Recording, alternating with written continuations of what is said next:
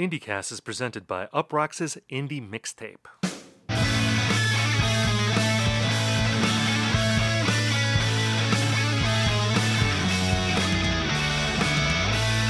Hello everyone and welcome to IndieCast. On this show we talk about the biggest indie news of the week, we review albums, and we hash out trends.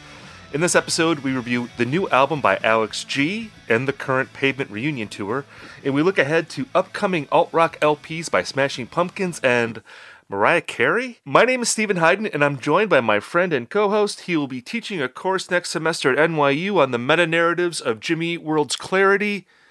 Ian Cohen. Ian, how are you? Just so we're perfectly clear, if there are any administrators at NYU listening to this show, I will absolutely teach this course. It doesn't have to be next semester. You know, maybe we talk about it in 2024. But yeah, I mean, when we go into like what we're actually referring to here, I cannot hide my jealousy over somebody who gets to like talk at a bunch of college students about their favorite albums. I mean, I do that shit for free every single day. Well, let's give the background here. There was a story this week that NYU, I guess next semester, will be offering a course on Lana Del Rey. And it'll be diving into her music as well as her place in culture. I know NYU, they had a similar course on Taylor Swift recently. I don't know if they've done other courses on pop stars. But, you know, this story has gotten some attention.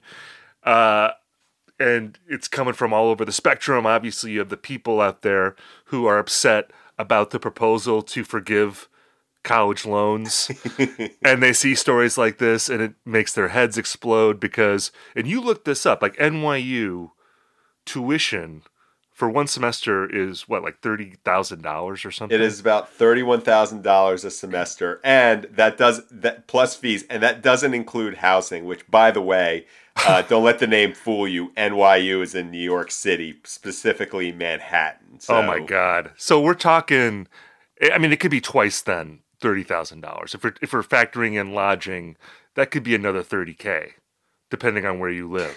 Yes. I mean, or definitely considerable amount of money. And I'm going to do another shout out to my college hometown, Eau Claire. I think I paid like $150 rent when I lived there because I was living like with 4 or 5 other people. Regarding this Lana Del Rey thing, I'm of two minds on this. I'm curious to hear what you have to say too, but I'm of two minds. On one hand, there's this thing going on, and I see it in music criticism, and this is true in media in general, that it seems like more and more the people who get in the door are people who go to very prestigious schools.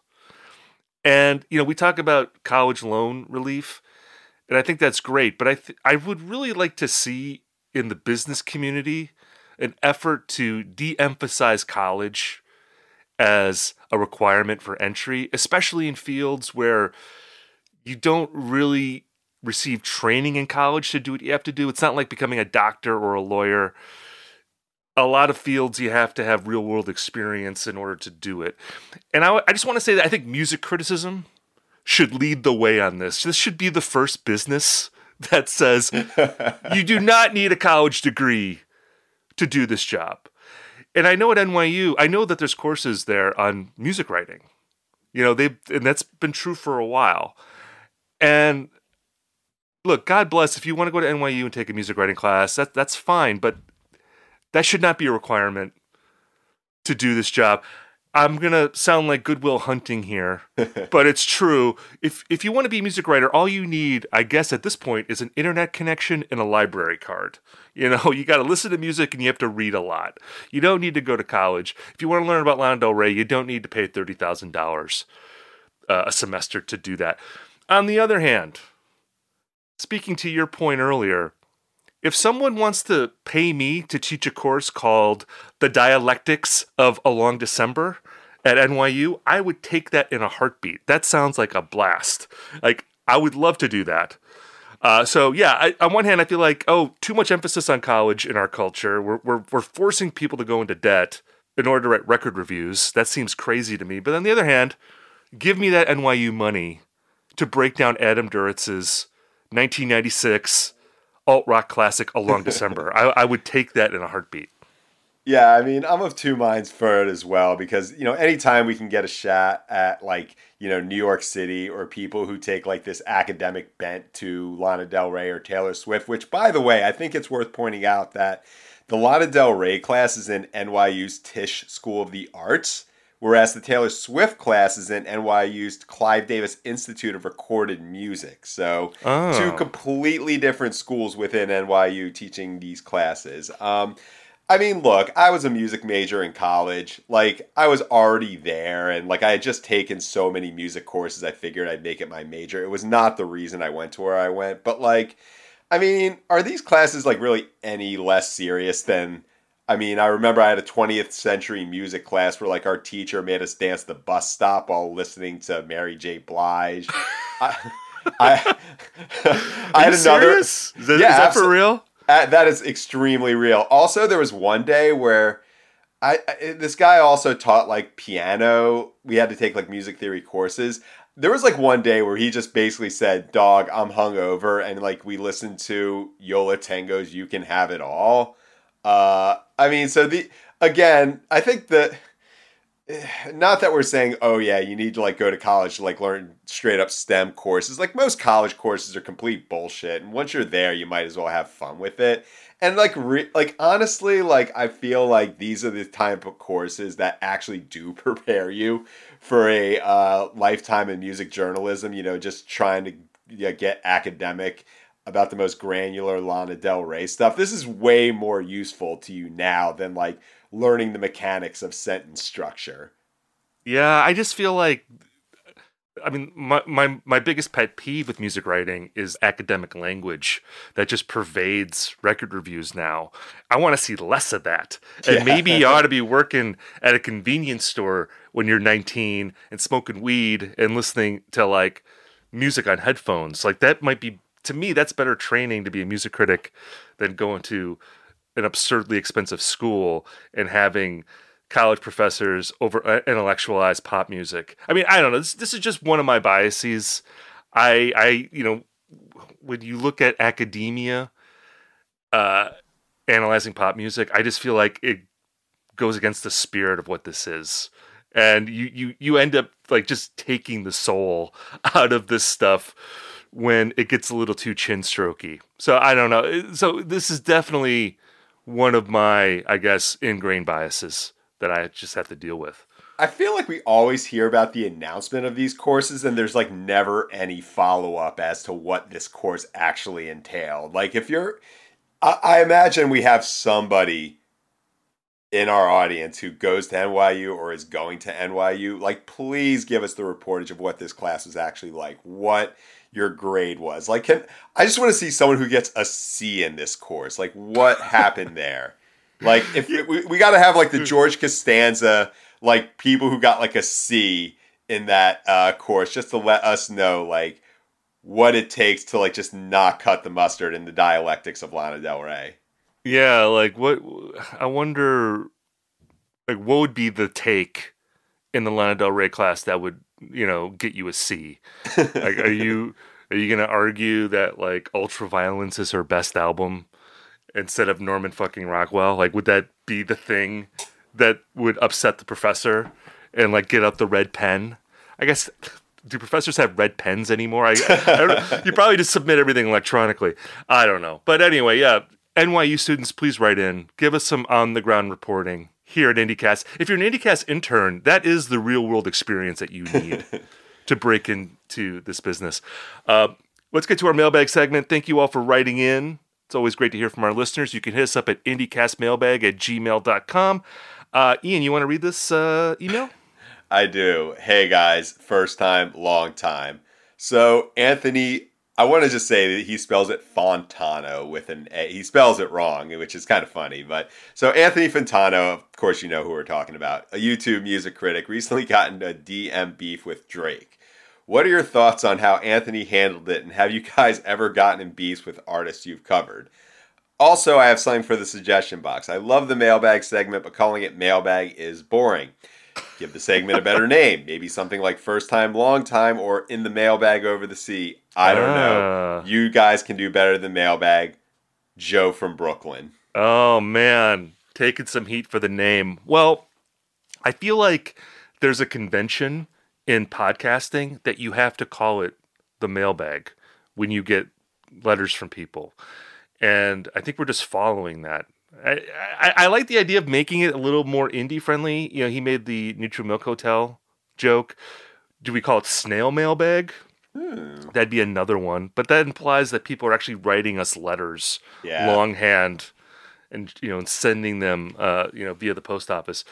So I don't know. We're probably going to keep the name, right? Or do you want to change the name, Ian? I don't quote me on this, but I would say that like mailbag, like it's just gonna be, I don't know, kind of similar to how Led Zeppelin named all their albums like self-titled. We're just gonna stick with the classics. We are staying true to the roots. Yeah. Well, we could call it Houses of the Holy if you want to go with the Led Zeppelin analogy. That's the first non-self-titled Zeppelin. In through the out box. I don't know. Yeah, it's a good one. Out through the inbox. It's not, wow, this is magic. You are witnessing like something akin to Trey Anastasio making magic on the MSG stage. Yeah, this is like that scene in Get Back where Paul McCartney writes Get Back on camera. This is similar to that except way less consequential.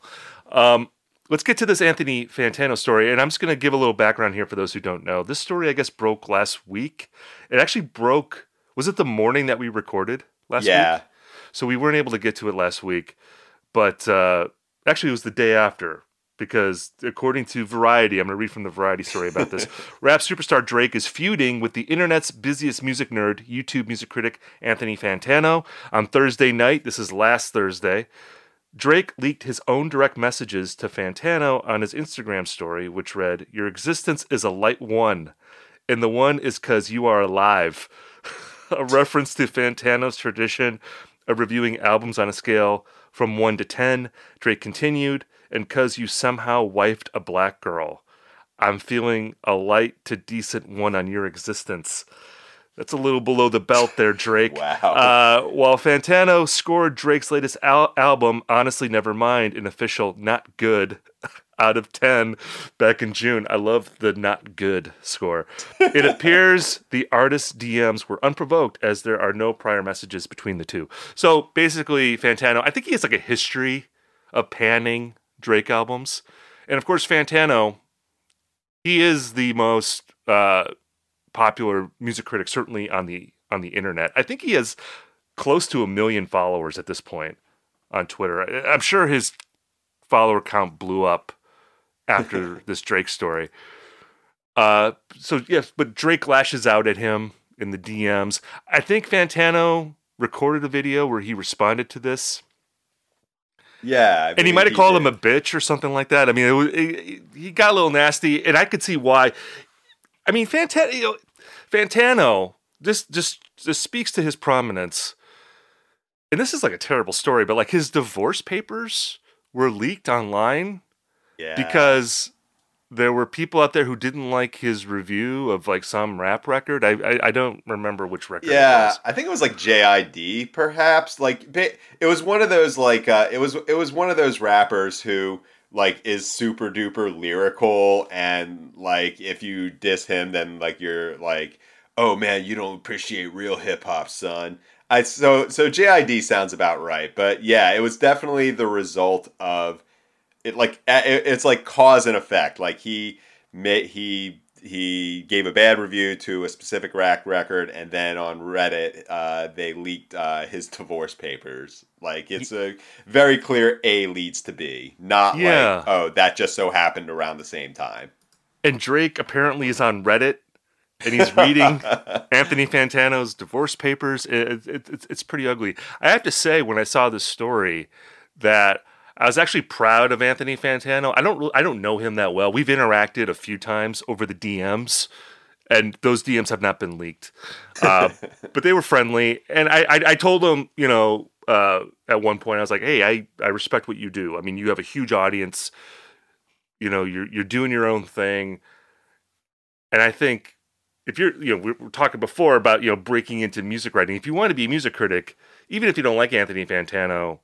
You think he has bad taste or whatever, you'd be insane not to study him and try to learn something from what he's done, just how he's built an audience. pretty much on his own. So I respect him a lot for that. Even though like his style of criticism, it's not really something I'm into. Like he's basically just like a straightforward, I'm going to tell you what this sounds like, and then I'm going to tell you whether I like it. And he doesn't really do any of the like big picture subtextual things that print critics like me like to do. Just describing what a record sounds like is usually the most boring part of a review for me. But clearly, there's a huge audience for what he does. I think he's really good on camera. He obviously is able to connect with a lot of people. So I think he's really good at what he does. And he inspires like a lot of negativity, like in the music critic community. I mean, have you noticed this? I feel like there's like a lot of sour grapes toward this guy.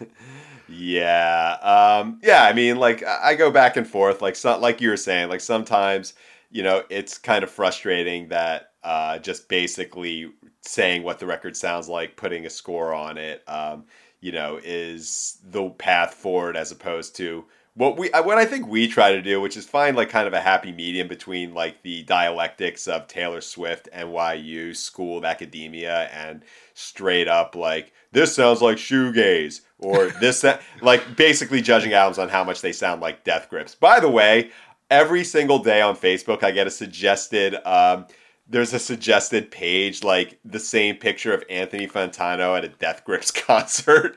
Like that's all the group does. It posts the same picture, and it's done that for, I think, 1,700 consecutive days.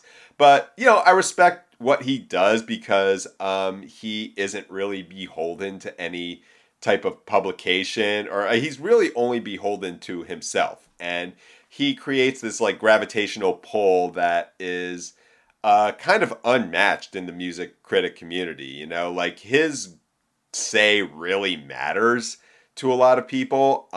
And I think that there is a bit of frustration, particularly amongst music critics, that like his style of criticism and his audience like actually moves the needle in a way that, perhaps Rolling Stone or Spin or Pitchfork might have in an earlier time. Yeah, I mean, I just don't think you should compare yourself to what he does if you are a music writer. He's his own thing.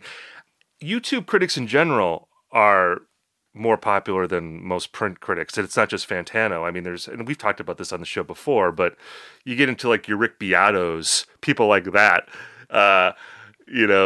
who most print critics might not even know who that is, but I don't know who that is. He's like this guy. He's like looks like he's like in his 50s or 60s, who does these videos like where he'll break down various rock songs from a musical perspective. Oh. And his videos will get 500,000 hits or even like 1 million hits, and he's got a lot of followers. That's not, I mean, it's a different kind of thing. And when you're on camera, you connect with people in a different kind of way if you're just a byline or even if you're just doing a podcast. Getting to the other part of Joe's question where he was asking about our own beefs, I don't know if we want to rehash that. Certainly nothing on the scale of Drake. I mean, my biggest feud was non-musical Michael Che taking shots at me. Oh, yeah. Accusing me of molesting dogs and all that stuff. And I won't go deeper into that. Just Google me and dogs and Michael Che. You can read about that story. But otherwise, in terms of music, it's like, well, the guy from DuckTales got mad at me once. I think Will Toledo took a shot at me once on Twitter. Probably. Yeah. That sounds about right. I've known people who have been in his crosshairs. Yeah, but I think other than that, I haven't... Certainly not Drake. And again, Fantano, hats off. Because I'm sure that was weird for him, but it's also like amazing for him. I mean, he comes out ahead in that. Like when you are getting trolled by Drake, I think that's like a huge compliment at the end of the day. Yeah, I always wonder what like people of like Drake level celebrity do with their day. You know what I mean? Like, and I it just fascinates me to think of him like watching the needle drop, which, you know what, it's like if he is the most popular music critic on the internet, yeah, that's possible. But like just Drake taking the time to, write that DM, like and look, this is a guy who probably has to make people in his circle sign NDAs. Like, come on, this is gonna get leaked, dude. I don't know. Maybe we're going to find out this was like some sort of thing orchestrated by the two of them.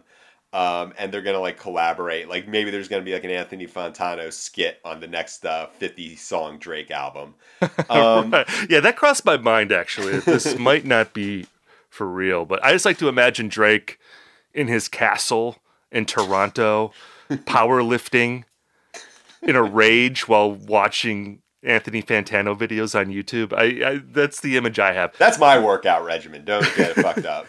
He's just pumping iron and like, what the fuck? I'm gonna fucking kill this guy. Why does he sound like a metalhead in this scenario? Well, I'm just imagining him lifting like 300 pounds or something.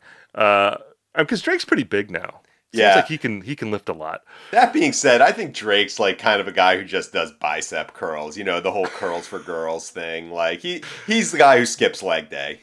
Is that a bodybuilding terminology? The curls for girls? Is that like a diss in the bodybuilding community? It really is. And I didn't talk directly to the guys in the Armed about that, but it did come up in our interview. Yeah, there's a whole thing that you hear in gym culture where bicep curls, like the one that like you just do that, where you get like the dumbbells and you lift it up. Like that's not really good. That's like all show muscle. That's not like actual muscle. So hence the phrase curls for girls.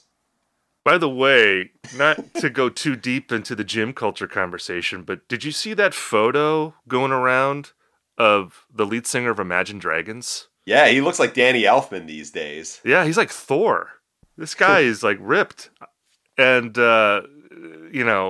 he must have to get ripped because people always make fun of Imagine Dragons. And he's like, you going to do that to my face? Look at me. I'll like destroy you with my thigh muscles. He straight up, man. Like I can't, you know what? Like having an Imagine Dragons feature is definitely the sort of thing the Armed would do. Oh man.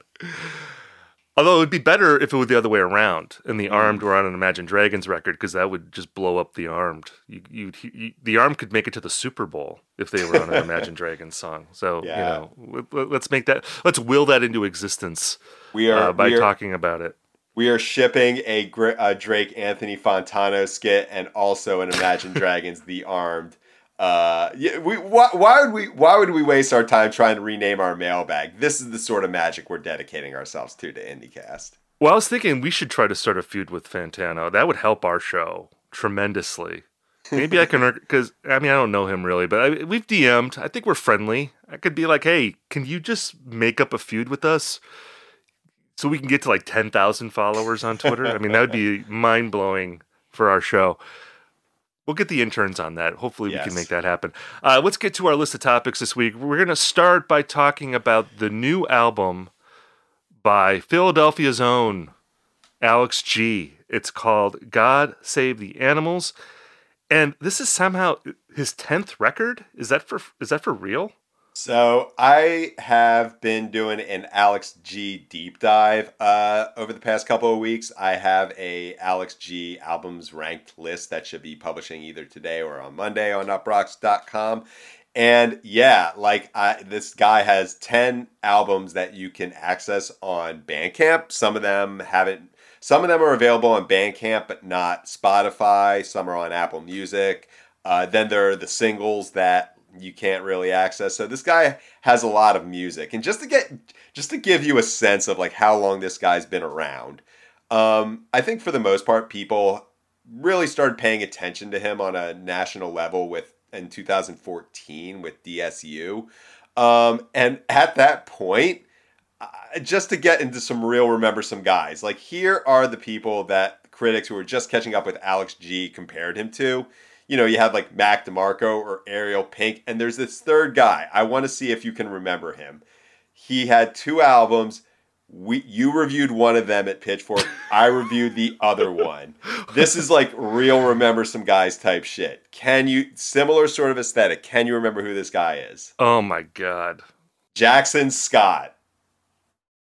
Do you remember Jackson Scott? No, I reviewed a Jackson Scott record? You reviewed the good Jackson Scott album. I reviewed the second one, which was way, way worse. But I have yeah. no idea. You could read that review to me, and I would not know I wrote it. Like, you could have just quoted that review to me, and I'd be like, oh, wow, that sounds like a pretty great review. I wonder who wrote that. Like, you wrote that like 10 years ago. That's amazing. Yeah, I mean, he's not even 30 years old yet. He's 29. So That he got started. shocked me, yeah. He has this long career. He is like a wily veteran at this point, but he's still a really young guy.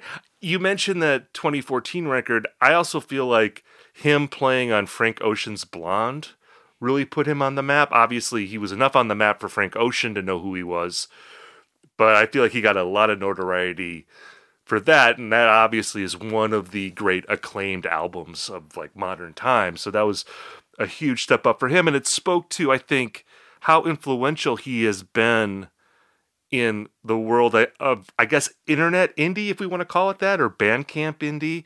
And he's an interesting person because there's something about him that on one hand feels very traditional. You know, he does slot in a way as a singer-songwriter in the mold of someone like Elliott Smith, who he has been compared with, who we all know who that is, Jackson Scott. We might have forgotten that, but we remember Elliott Smith. And there is something similar in the way that Alex G sings when he's in his like normal voice, although he has like a lot of other voice manipulations on his records, as well as like his melodic sense on the guitar, I think is similar to Elliott Smith. So he has that aspect to what he does. But on the other hand, he is very much a creature of the internet, in that you have all this other stuff that is melding with that kind of traditional type of songwriting. It's very modernist the way he combines that kind of music with pop influences, with R&B influences, with like really kind of noisy electronic type influences. And I think it's a really fascinating type of thing. I'm curious, like you said, you just did this list of all of his albums. How did you feel about him before this latest album? Because I know for me, you know, I've interviewed him at least once. I interviewed him for the Celebration Rock podcast, RIP. And my impression of him was that, you know, he seems like a nice guy. He didn't seem terribly introspective. He seemed a little bit guarded. And, you know, you have to be careful making judgments about that, because sometimes artists just aren't introspective or open with the media. They might be in their creative life, in the studio. I know he's talked about being something of a control freak in the studio, so he obviously thinks about his music a lot, but he wasn't really articulating it. There's something very opaque about the nature of his songs, where it's even hard to know what he's singing a lot of the time because of all the voice manipulations. I think I had an impression of him until recently as this guy who makes pretty music and music I like, but it seems a little empty. Like it's hard for me to access it beyond the surface. Was that your experience as well, or what's your journey with Alex G been like? So, like a lot of the indie music that really excited me in the early 2010s, I heard about Alex G from like I guess non-traditional critical sources like Tumblr, Twitter, Bandcamp comment section. He was kind of emo adjacent at that time, being from Philly. And having, I believe DSU was reissued on Run for Cover, and he was kind of hanging around the Orchid Tapes crew. And these people, I mean, I can call them kids, they were mostly high school, early 20s, college. They would compare this guy to Elliott Smith. Alex G has said recently he was listening to nothing but Elliott Smith between 15 and 19, which is when he first started making his records. And with that comparison in mind, I was like always underwhelmed by what I heard, because when I think about like Elliott Smith, at least my experience with him, it's like these very straightforward, devastating, emotionally raw lyrics and right. Very upfront, whereas Alex G kind of had more of a, like you were saying, like it reminded me more of like the Ween song that sounds the most like Elliott Smith, which is Baby Bitch. Right. and I saw you make that comparison in the outline, and it never occurred to me, but I think that's a spot on comparison. And I actually did some Google searching Alex G and Ween, and I think in the fan base anyway, there is like a Ween contingent, and they're both from Pennsylvania, so there's that connection as well. But there is something too with Alex G, like you were saying, comparing him to Elliott Smith. The one area where it gets a little muddled is that Elliott Smith is this, he is the quintessential autobiographical songwriter. Like you feel like he's pouring his heart and his anguish out in his songs, whereas Alex G is much more guarded and is, because he's changing his voice all the time, it is almost like he's singing in the guise of different characters in his songs, which I think is pretty interesting, but it is also like a little distancing at times with his songs. But that's another thing that's like very similar to Ween, like where they're always taking different forms and different genres, and you can't really pin them down. Yeah, and I think that's kind of created a barrier for me with him because, in a lot of ways it is interesting for him to embody these characters. And he does embody characters on songs. Like, I know that like County from Rocket, it's about like guys in jail, some gamblers, like on Sugar House. And also, it makes him an interesting person to be like one of the quintessential artists of his time, because when you look at other people who have taken a similar trajectory from Bandcamp to being signed to a bigger indie, such as Japanese Breakfast or Phoebe Bridgers or Mitski or Car Seat Headrest for that matter, their actual personality, like them as human beings, is such a major part of fanhood. And Alex G is, for one thing, like a notoriously hard interview. Like I've heard from multiple sources that this guy's not going to say anything that's really quotable. And you know what? That was my experience too. And we were on a podcast, so that made it even harder to do. Geez. Which, yeah, and again, like a lot of artists are like that. I think he struck me as guarded. Right. That he didn't really want to talk too much about what he does or his process, which I get. Although when you're interviewing someone like that, it can be a little bit of a struggle. Yeah. And so up until like I liked Beach Music more than most people, which is really odd because I think that was seen as like somewhat of a disappointment. That was his Domino debut in 2015. But after that point, I really don't think we can underestimate how much that Frank Ocean connection helped this guy out. And I think he was actually on Endless. Like yeah. I think he was on Blonde too, though. He was? Okay. I thought he was on Blonde. Yeah, I was reading about that. That was around the time that I interviewed him too. I guess we would have been talking about Rocket at that time, his 2017 record. Yeah, and I like Rocket. I like Beach Music. I have to say that for me, House of Sugar, which was the record he put out in 2020, was the one where it really started to connect with me. And I think I finally got what he was doing, that instead of trying to figure out his songs, that you really do have to connect with them as a mood and as a sound. Like the sound is the point. The medium is the message with Alex G. And it's about combining these different elements of, again, a more traditional type of singer-songwriter combined with these more modernist elements of like internet music culture.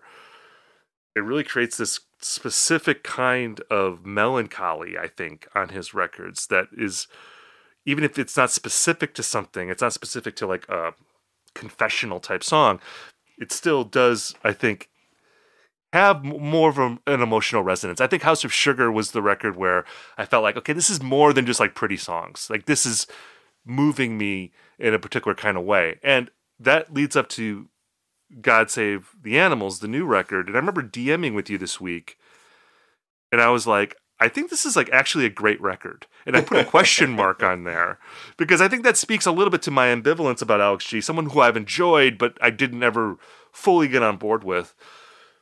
This is the record, though, I think that he's been building up to. I think this is the record where you take his aesthetic, which is very vibey, and you are combining it with like a genuine emotional undertow that does linger after after the record is over. You want to listen to it again and plug back into it.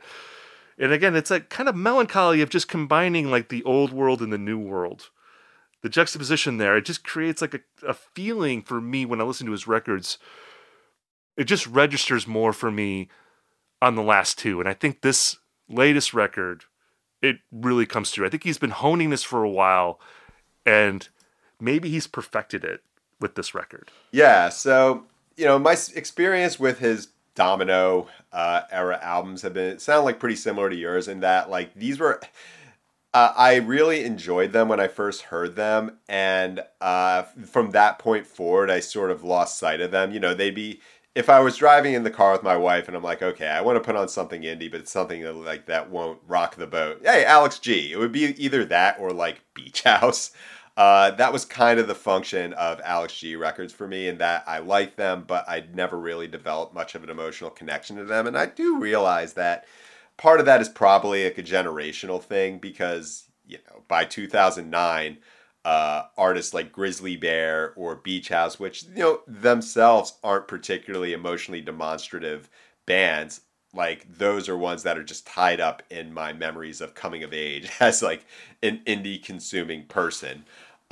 With this new record though, I don't know if it's going to, to me, it's not something I'm thinking, oh, album of the year right here, but I do think it is the best Alex G album, or if not the best one, the one that really is a culmination of everything he'd been trying to do up to this point.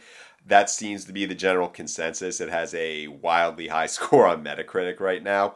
And the issue I kind of had with his past couple of records were that they had that microcastle type sequencing where it would start out with the singles, kind of go into this abstract middle part, and then loop back around to a more accessible side B, which to me is interesting, but it feels a bit distracting. Like I was always hoping for him to kind of consolidate those strengths and not, make me have to choose between the quote experimental ones and the songwriting ones. And every single song on this record to me is engaging in its own way. Like there aren't as many, I don't want to use the word throwaways or even filler for that matter, but I could envision every one of these songs being a single, for lack of a better term.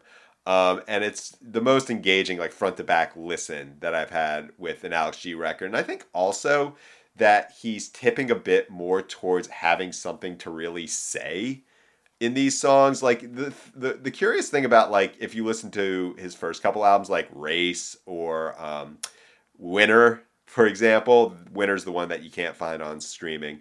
His vocals are very upfront on those albums, and even though like he's writing lyrics like a 17-year-old, it's kind of strange to hear him front a band as traditionally as that. And now I don't want to say he sounds like an old soul because this guy he's actually 29 fucking years old, but there seems to be more of a spirituality or a wisdom, or like at the very least a desire to be read more literally than he has in the past. But of course in his interviews he says, oh, you can't take this stuff at face value. I'm not necessarily saying what I mean, but I think he's canny of enough as a songwriter to make it clear that like you should be paying attention, like that you might actually get a sense of like how Alex Gianniscoli thinks about the world from here, which, is kind of what I've been waiting for since getting into this guy in 2012.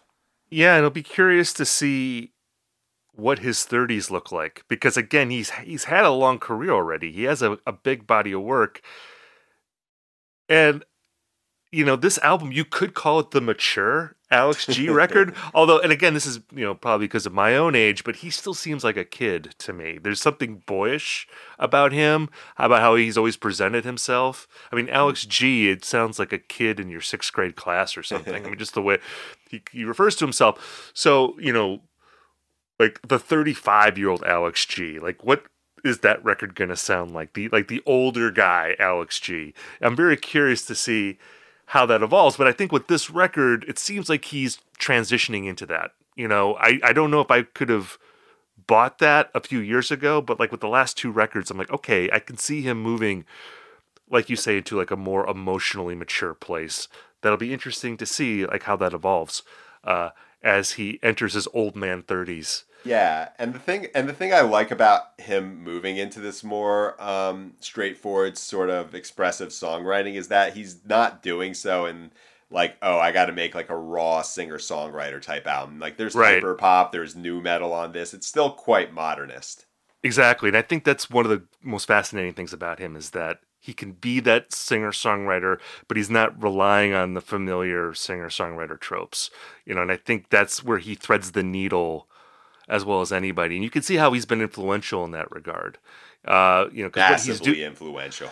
because what he's doing now, it feels like a little more typical in the indie realm, but like he's the master of it, and I think for his own records, like I think he's doing that better on these last two records than he's done in his entire career. So definitely excited about where he's headed. This is a great record. Definitely check it out. With him and Always, I almost said it Always. With him and Always coming back after a couple of years, it's really exciting to hear the masters of a sound that has probably inspired 85% of the music in my inbox that I ignore. Yeah, and it's a great thing, and it also just shows like how weak a lot of the imitators are. It's like, oh man, they're just coming back to ruin so many records. Because you hear what Alex G does on this record. We'll talk about Always in a few weeks, and it's like, wow, okay, yeah, the imitators really can't measure up. Let's get to our next topic here. I want to talk to you about a show I saw last night, Ian. I went to see Pavement at St. Paul's Palace Theater. Packed show. Lots of men in flannel shirts. Lots of horn-rimmed glasses and beards. I saw a guy in a Fish shirt. That was the first thing I saw when I walked in, which I thought was amazing. Because Pavement, on many songs now, plays with two drummers. So I think we can officially call them a jam band. That was amazing to see. But no, this was such a fun show. This tour, I don't know if you've been following this, because I know you're a Pavement agnostic, and I want to touch on that briefly here in a minute. But this tour's been getting great reviews because you go see them on stage. They're very engaged. They seem like a band that hasn't taken 12 years off, since their last tour. They're playing songs from throughout the catalog. They're mixing up the set list every night, like in pretty radical ways. Like their set lists are virtually, unalike every night.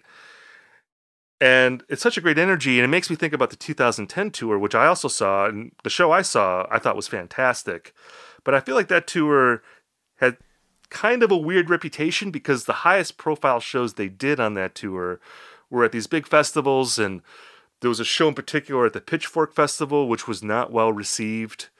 And I feel like that gave that tour kind of a bad reputation, even though I think once they started playing theaters, they straightened out, and it was really fun. And the show I saw, it really contradicts the image of Pavement as this like slacker band that doesn't care, because they were powerful, and that was true last night too when I saw them. This is a powerful band with great songs, and there's a looseness to it, but it's not slack. It is, they are loose in a tight kind of way. And it made me wish, like, man, I hope they can keep this going on a semi-regular basis, because it's so fun to see them. And again, I love the jam band signifiers coming in, seeing the Fish crowd come in. Fish covered Pavement in the 90s. They played Gold Sounds. You can look that up online. Pretty good cover. Have you ever seen Pavement? I know, because again, I know that you have like a resentment of this band. Am I right? Yeah, I mean, if not a resentment of the band, a resentment towards like the music they influenced. I mean, and maybe this ties back into like our Alex G conversation, where it's a format that is really I talk about this in the Alex G article, how like the key to influence in indie rock is to make people think simultaneously, oh, I can do that, and also, fuck, how'd they do that? And I think Pavement is a kind of band that is quite easy to emulate, but like hard to pull off the songwriting. And I think just the amount of like just really awful music they influence is kind of colored my view of Pavement. Also for the fact that like Pavement is seen as this like thing to aspire to, and most of the bands that I like are super try hard. But as far as like me seeing them live, I think I saw them live when I was like 14 or 15. Like one of the first concerts I ever went to, my brother took me. It was the Wowie Zowie tour. He got like the Pavement Ist Rad t-shirt and got into a fight with his girlfriend. I don't remember much else about it. And I saw them, I think, at Coachella in 2010, maybe. I think, or no, I definitely saw him at Pitchfork Festival in 2010. And yeah, you were right. It was like pretty underwhelming. It reminds me in a way of what it was like to see At the Drive-In reform for Coachella and just straight up cashing checks. No one was excited. But when they came back a few years later, it was like, oh, fuck yeah, this is like At the Drive-In fully locked in. I think that it probably took Pavement a little while to like get adjusted to the idea of like playing together and like wanting to do this rather than making it making a financial decision. And of course I'm going to be interested to see how this plays out when Sunny Day Real Estate comes back. But it doesn't surprise me that they have such an overlap with Jam Band, because Steve Malkmus has kind of been like a jam band guy in his solo career, right? Well, yeah, there's a lot of guitar solos with Steve Malkmus and the Jicks, and there is like the indie jam community out there. The people, I guess, I would be part of this community who are into the jam band thing, and they also like indie rock. And Stephen Malkmus, while he has never like endorsed really the Grateful Dead or Phish, he does have a similar aesthetic that attracts people to tape his shows. Like I remember there's this compilation online where it's called Jix Picks, and it's modeled after Dick's Picks, the Grateful Dead live music series, and it's just a compilation of like standout performances from various tours that the Jix did, and it's like over like a 20-year period. I mean, it's a very comprehensive compilation. So there's definitely those people out there that got into Malkmus, I think after Pavement broke up. And then there was sort of like a retrospective thing with Pavement, with that community that was contextualizing them that way. I think even Malkmus has joked about being a jam band on stage, like with Pavement on this tour. I don't think that they're like literally embracing it, but if the dude in the Phish shirt shows up at their shows, I'm sure they're happy to take that person's money. So, it's a great thing. But yeah, this is a great tour, and I'm actually going to see another reunion tour this weekend. I'm going to go see the Gaslight Anthem here, and they're playing a much bigger venue, by the way. Just speaks to how big the Gaslight Anthem are. I'm excited to see that show. The last time I saw the Gaslight Anthem was on the 59 Sound Tour, and it was one of the loudest shows I've ever been to. So that'll be fun. Speaking of internet beef, yeah, I mean, me and Brian Fallon, like we hashed things out, but yeah, I reviewed their final album, Get Hurt, in 2014, and I was not kind to it. Yeah, Brian's a nice guy, though. Yeah, Brian's a cool dude. I fuck with Brian Fallon. Yeah, he even if you don't like Get Hurt, you can have no problems with Brian Fallon, the person. Very nice guy. The 59 Sound fucking rules. Yeah, exactly. Look, I like the whole catalog. I wrote a weird review of Handwritten for Grantland where I was negative about it, and I really like that record now. I think I thought it was like too over the top when it came out, and now I love that because I think I end up loving these records retrospectively because I wish they were being made now. I wish there was a band that was on a major label like the Gaslight Anthem that just made like huge sounding arena rock records. Like you don't really get a whole lot of that now. So I think I took it for granted even 10 years ago, which there weren't a whole lot of records like that even then. We have to get to our next topic here. We have two more topics here. We're going to kind of fly through them a little bit, but we cannot let this episode go by without talking about the news of a new Smashing Pumpkins record, which dropped this week. And I'm just going to read this thing from Pitchfork because there's a lot to unpack here. And we're going to have to do it fairly quickly, but this is from Pitchfork. The Smashing Pumpkins have announced their new album, Autumn. It's spelled A-T-U-M. Not like autumn, A-T-U-M, but it's pronounced Autumn. A 33-song rock opera in 3 acts that's billed as the sequel to Melancholy and the Infinite Sadness and Machina, Machine of God. They had to get Machina in there. I love that they had to get that in there. Just for Billy Corgan's ego. Like, no, that record is as significant as Melancholy. We're going to put that in the trilogy here.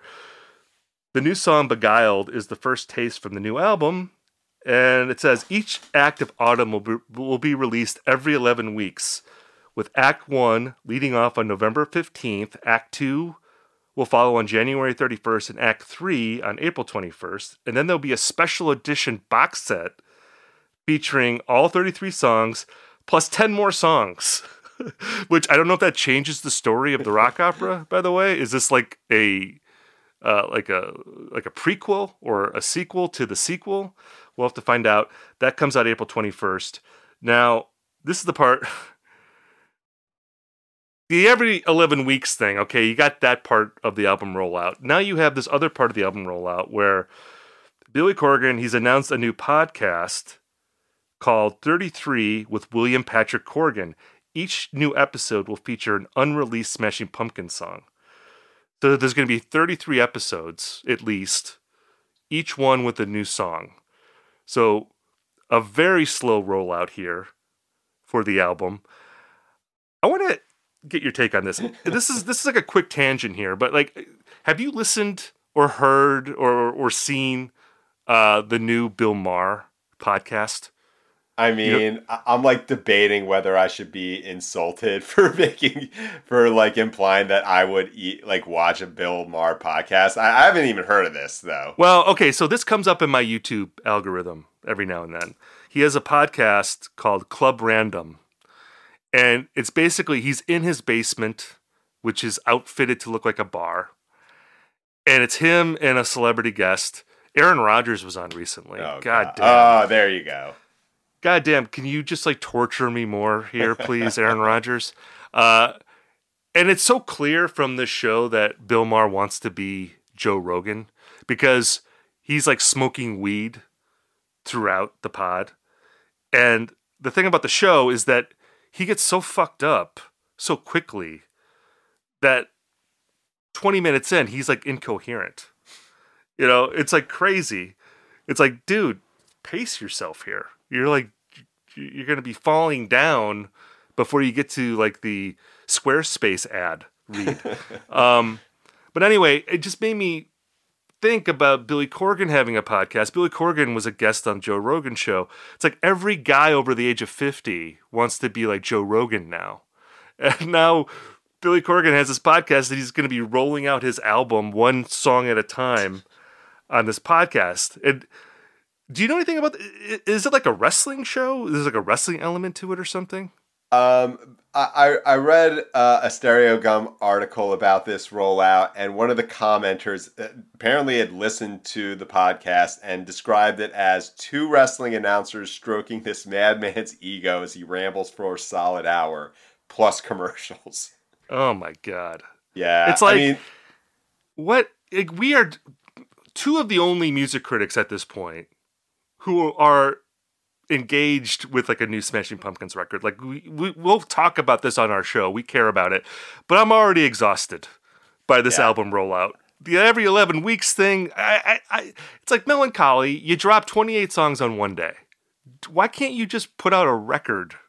I hate these like breaking up the album type rollouts. It's like my least favorite way to release a record. And then the podcast thing, it's like, give me a break. I'm not going to listen to Billy Corgan's podcast. I just cannot. There's only so many hours in the day. I just cannot do that.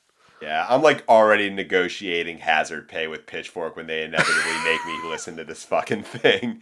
I mean, I reviewed Sear. I guess that's how it's pronounced. It's like, that was the one that came out at the end of 2020. That was 20 songs long. And I say never again. In the same way I have to like preemptively say, no, I'm not going to review this fucking Weezer EP.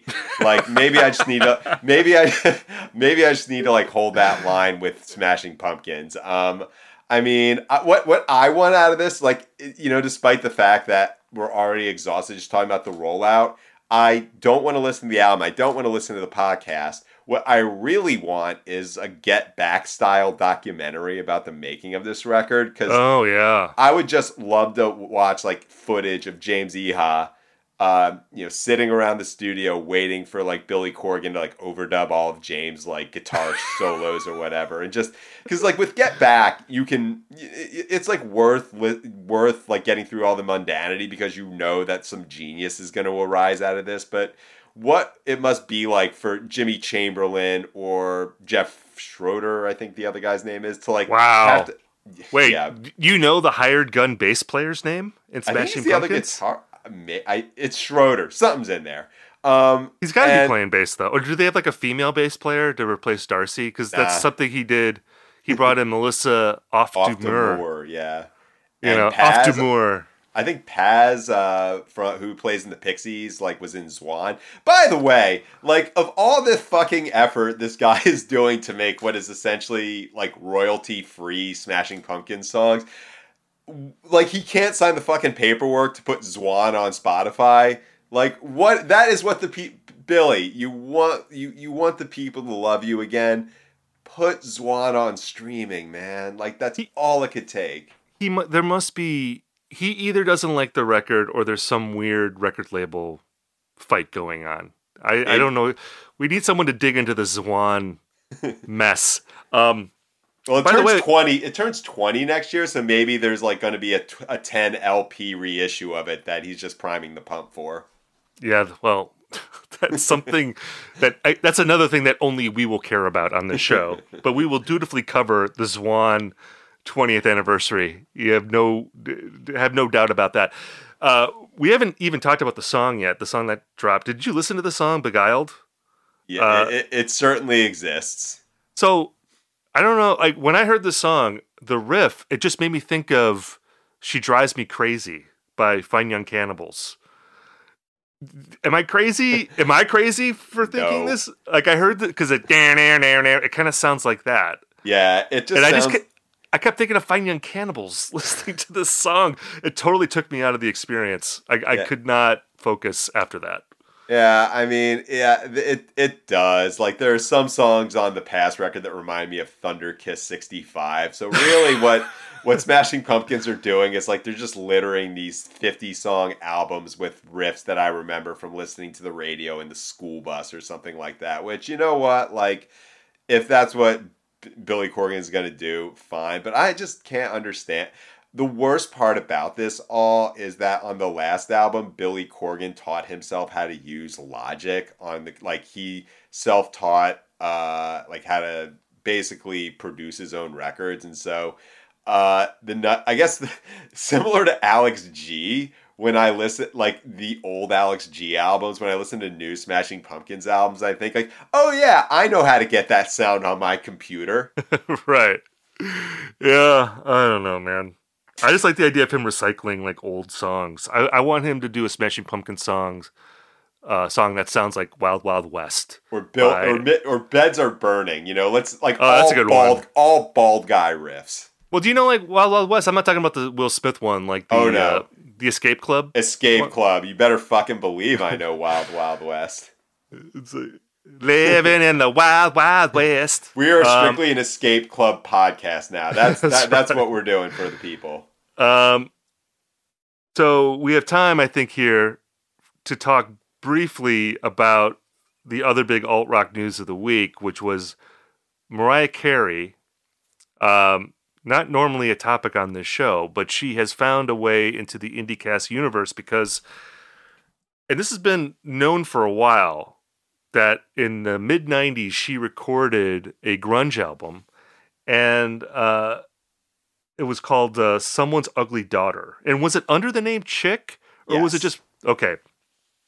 And there have been songs from this album that have floated around for a while. Like you can go on YouTube...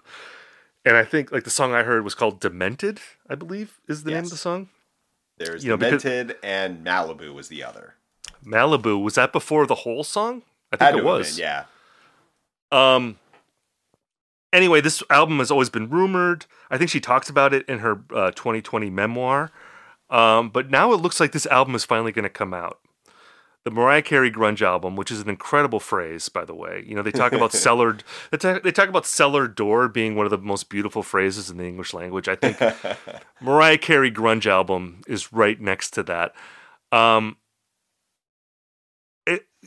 That's true anyway until you actually hear the music, because, like we said, there are some songs that have leaked in the past, and Did you get a chance to listen to these songs at all? Yeah, I was surprised that these songs actually exist, and I listened to them. And like, first off, I think we need to let you know, as someone who's about to put a book about Pearl Jam out into the world, I think it's I think it's worth mentioning. This does not sound like grunge at all. No. Yeah. So these are It's more kind of like how would you describe it? It's not really grunge. It's sort of like alt pop with like a sludgy, angry edge, like Tracy Meredith Brooks. Bonham. Yeah, Tracy Bonham. Yes. Yeah, not Meredith Brooks. That's a little more slick. This is more like Tracy Bonham, Mother type alt rock. And like this is some of the like the worst shit I've ever heard. Like I mean, not even so much because like the songwriting is like piss poor. It is, but when you listen to this music, like at the very least, it should sound like a major label in the 90s put it out. And the guitars sound like a GarageBand plugin. Like the mix is like extremely off. The videos look very much 1995 Buzzbin. I'll give it that. But I mean, to think about like Mariah Carey singing these, it would certainly make them more interesting. It wouldn't make them particularly good. And you know what? Like, if this music was really meant to be out there in the world, like, you were talking about a time when albums could go like platinum for no reason whatsoever. And this stuff was buried. So, I mean, yeah, I wish this was like a Chris Gaines album that came out in '95. Like, if there was, like when Mariah Carey was at the height of her, pop career at that point, if she had pulled a Chris Gaines and put out Chick. That would have been interesting. I do wonder, because I agree that like the mix sounds like crap. If this album is released, I assume it'll have a better mix. Like it'll sound a little slicker. I mean, I like the idea of Mariah Carey making like a garbage record. Like yes, like that kind of record, like where maybe she's singing like in a lower register and it's this kind of industrial pop type thing. Or singing like "Only Happy When It Rains," like a song like that, or "Stupid Girl." That would actually be kind of cool, like because she's obviously a great singer, and you put her in that context, it could be good. But you're right; this just sounds like, like a no-brainer parody of of that kind of music.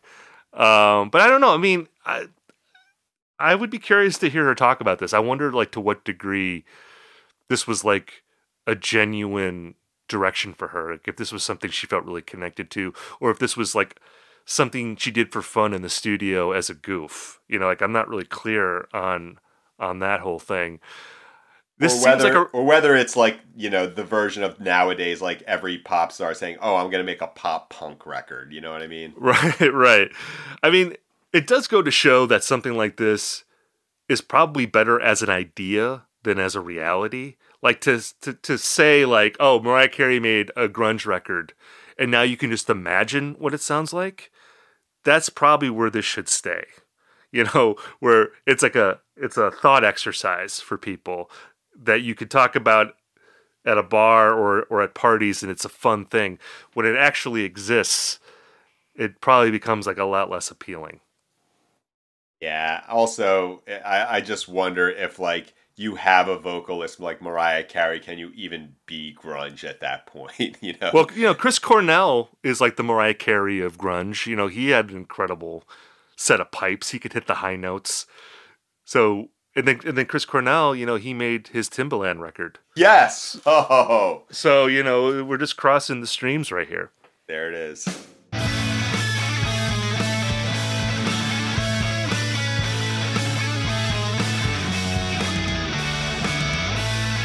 We've now reached the part of our episode that we call Recommendation Corner, where Ian and I talk about something that we're into this week.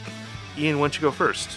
So, we like to give a peek behind the critical curtain here every now and again, and I'll just admit that there are certain bands that I name drop in reviews as reference points, despite the fact I've never actually listened to their music.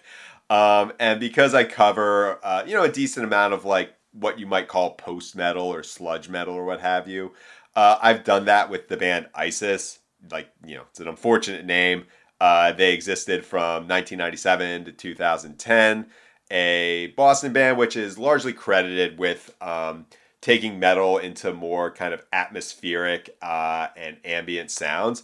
And up until last week, I had never actually sat down and listened to one of their records. I just figured, oh, this is probably like Russian Circles or something like that. Sounds good, but like I get the idea. And then I read a review about their 20th anniversary of Oceanic, which is generally considered to be their best record. It's the one that has 5 stars on All Music Guide. And it described that their most well-known song, Wait, is 10 minutes and it has no vocals except for this female artist who was in an emo band in Boston, which, like, wait a minute, that's not what I expected. And yeah, having listened to Oceanic now, I'm thinking, like, where the fuck has this been all my life?